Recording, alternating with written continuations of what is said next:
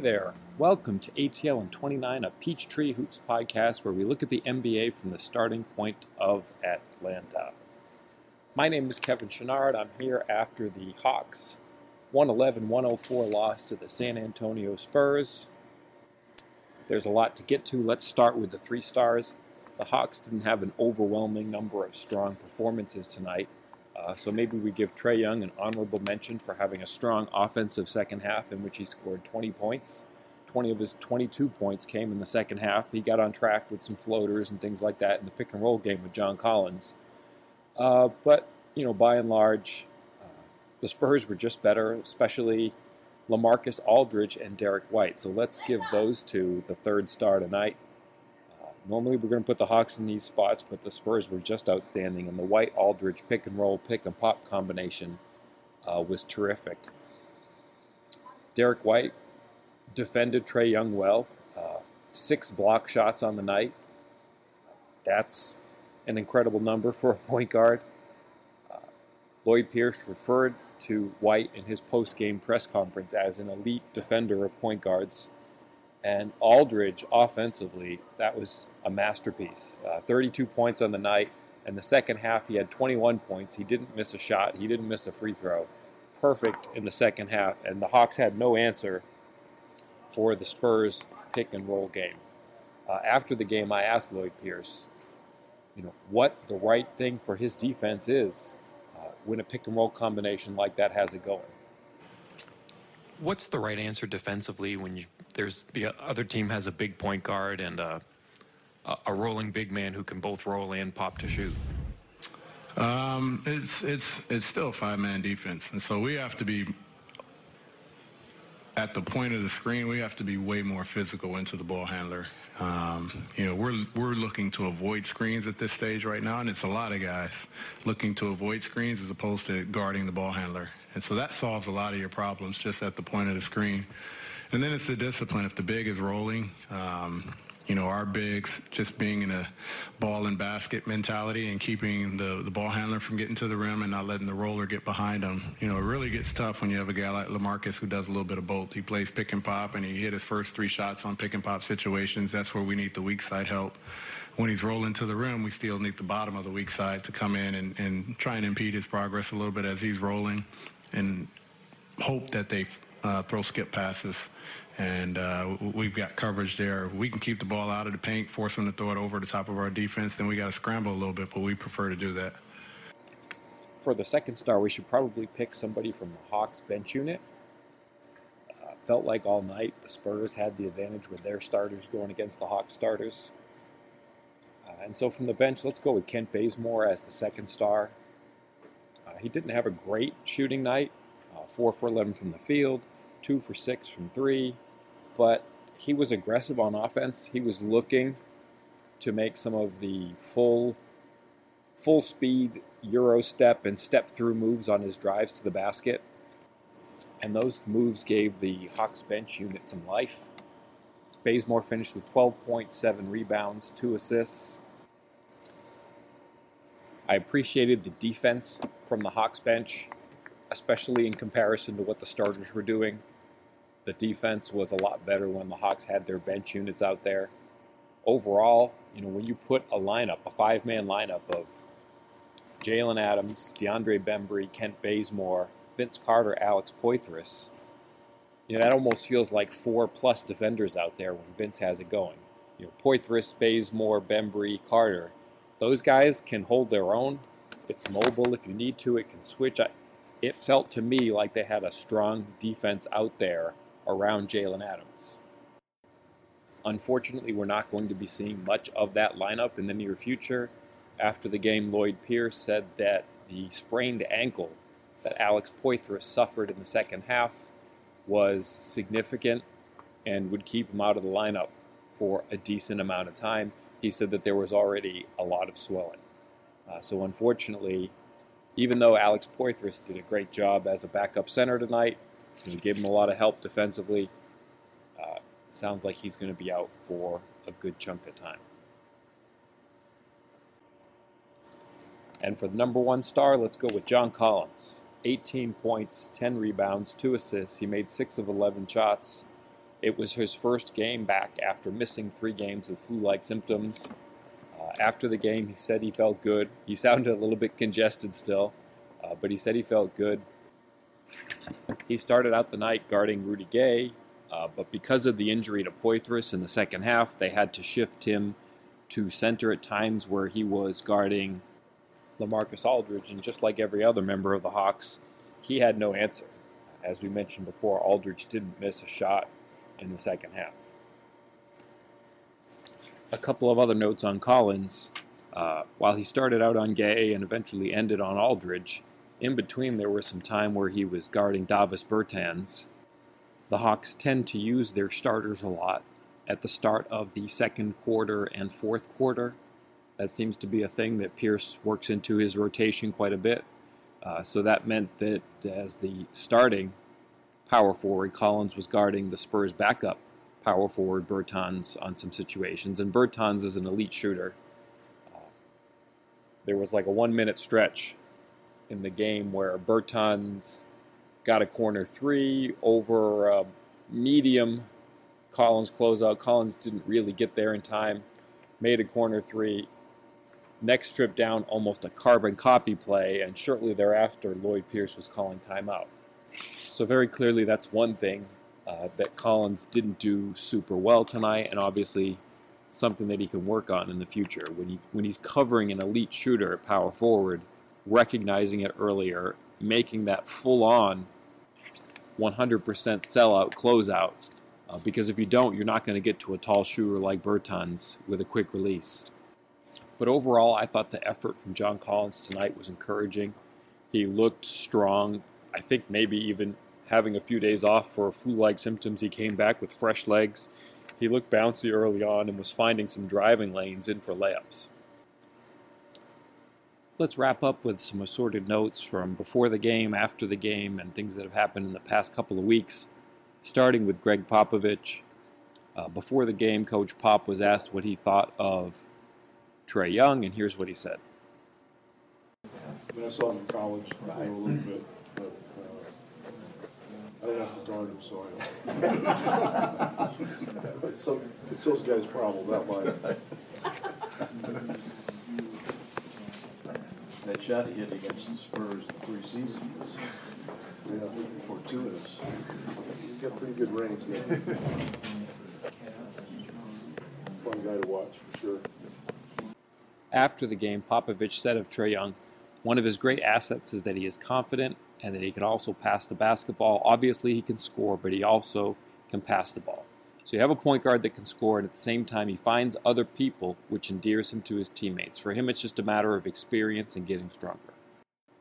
Can't argue with any of that.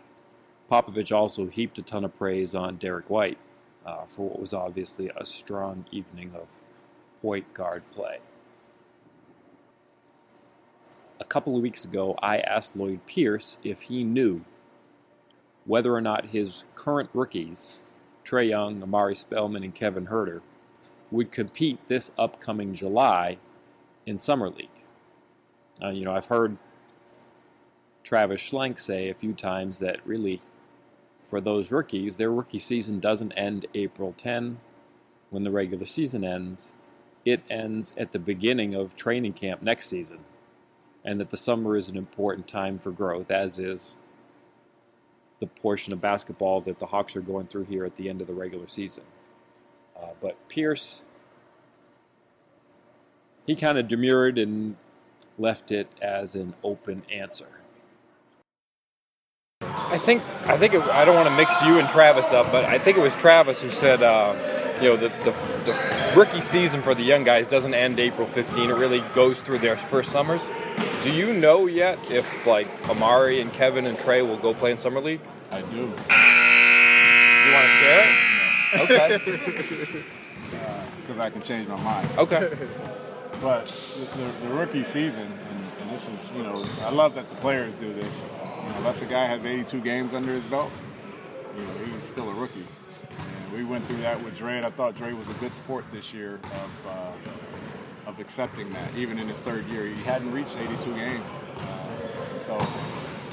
But for our rookies, it's and for all our guys, we're going to treat the summer as all these guys are rookies. And there's something for all these guys to go and look forward to working on and spending time doing. But specifically with Amari, Trey, and Kev, we're going to keep them on that same path. We know what they need to work on when April 10th hits, and we're going to continue to work on that. This is summer now that we've got a year of basketball experience. It's equally as important to figure out now what to do with their bodies, how to adjust it, how to attack it, and come into the season with all that experience heading into the second year. Then they can get out of their rookie mode. So not much of an answer there from Pierce on whether or not his three rookies, Spellman, Trae Young, and Kevin Huerter, will go to Summer League, whether that's in Las Vegas or Utah or both. I mean, they're obviously going to Vegas. That's all 30 teams, but Utah is a 4-team event. We'll have to see if, that hasn't been formally announced, whether they would participate in that one or not.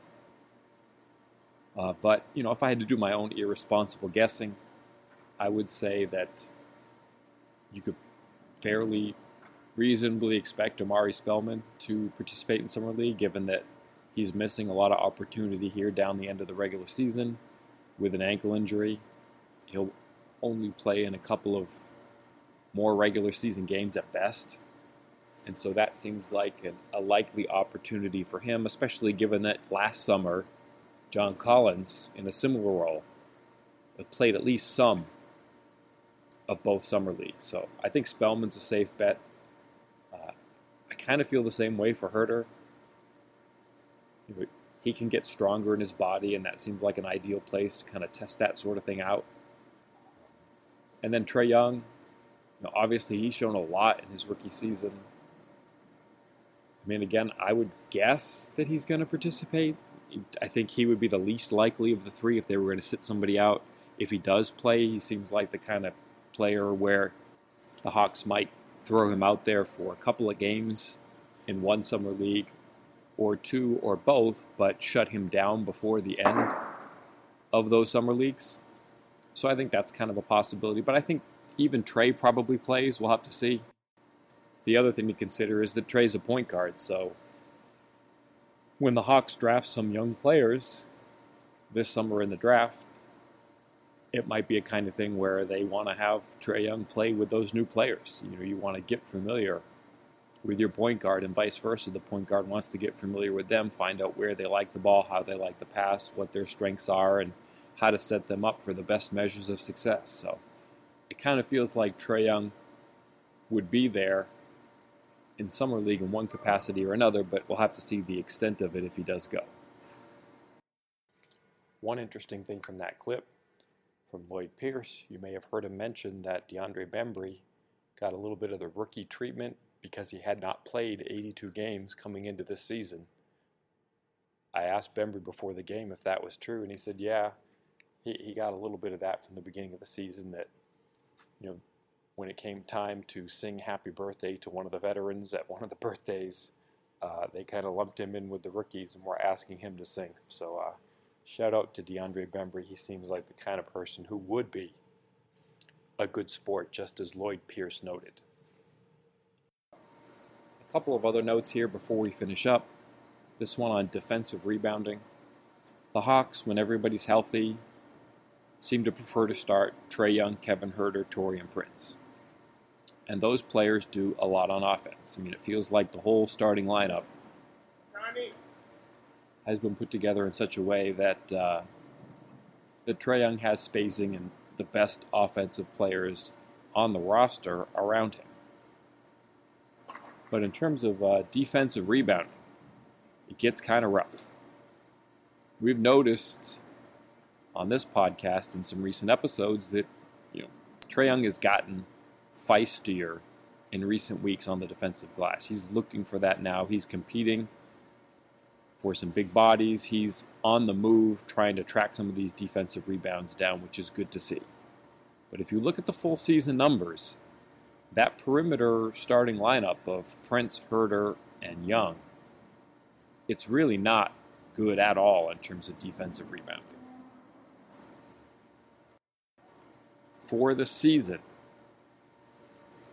in terms of defensive rebounds, And let's go with defensive rebounding percentage as our metrics. And let me give you a case example here to get started.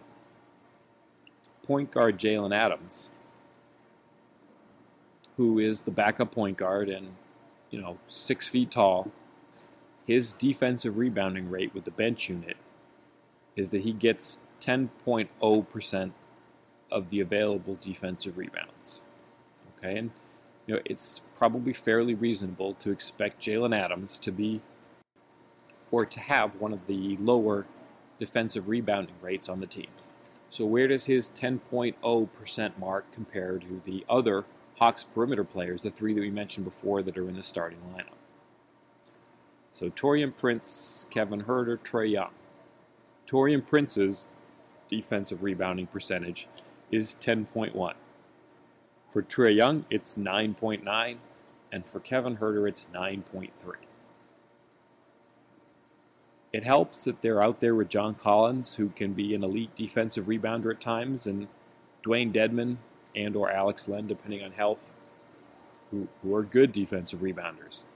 But it's going to be hard for the Hawks to be a great rebounding team until they get more physical on the perimeter. Right now, just Prince, he isn't playing with the force of a strong third-year player. He needs to be more impactful as a defensive rebounder. And Trae Young and Kevin Huerter, while Young has made strides recently, they both just need to get stronger and a little bit more aware situationally. Until they do that, it's going to be a tough slog for the Hawks as a defensive rebounding team with that starting unit. They can get better with the bench when they bring in Bembry and Bazemore, but that starting perimeter lineup has, no plus rebounders in it at all. A couple of other things before we wrap up. Trae Young didn't have a gigantic assist total tonight, but I thought he did a good job of mashing the ball. When he drove the ball down towards the rim and didn't have anything at first glance, I thought he did a good job tonight of keeping his dribble alive along the baseline. He had one situation where he kept that dribble alive along the baseline, drew in 3 defenders, and found Huerter with a hook pass. I think Huerter missed the shot, but as a setup play, keeping that dribble alive and making a no-look pass with a hook pass with 3 defenders on you, that was really a special kind of play. For a play that was less special, again, the nightly watch of do teams try to post Trae up. There was one early in the game. John Collins helped execute a nice scram switch with Trae Young to keep Trae out of a post up. But then there was another time later in the game where Rudy Gay isolated Trae Young in the post with nobody around, no real way of executing that kind of a scram switch. And Gay floated in for a layup as if nobody was there. So that was a tough play to watch. And one little play that I appreciated from Kevin Huerter, there was a play where the Spurs got out on a fast break and the ball was coming down the left side, and it was Derek White and Marco Bellinelli, I believe. I'm pretty sure, I know it was Marco Bellinelli, and I think it was Derek White. And so Huerter had a choice to make. He had basically 2 players to guard in transition on one whole half of the floor to himself. And I think he read Derek White getting into a passing motion. And I know sort of your cardinal rule here is to guard the ball. But I think he had a sense that White was getting ready to pass. So he just didn't guard the ball at all and was going to let White have a 3-point shot while taking Bellinelli out of it. And Bellinelli was in the corner. He was going to have his feet set. He was going to have a better shot. He kind of gave up a pull-up shot to White while retreating to take away an opportunity from Bellinelli there. And I kind of liked the decision. There were some players underneath that were out of the play. If White was going in for a layup, they would have come back in the play. But in terms of taking a 3-pointer there, it was either White or Bellinelli taking a 3.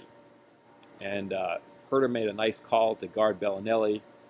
He waited until the last second, almost baiting White into taking what was essentially an off-balance 3 because White was kind of half getting into his passing motion and then had to realize, oh, wait, I can't pass it here. So I thought that was a clever play from Herter, a little thing that might go unnoticed, but something positive here to end on. As always, we appreciate you for listening. Please, please, please subscribe, rate, and review. Help the podcast thrive. And we'll catch you again soon on ATL and 29, a Peachtree Hoops podcast.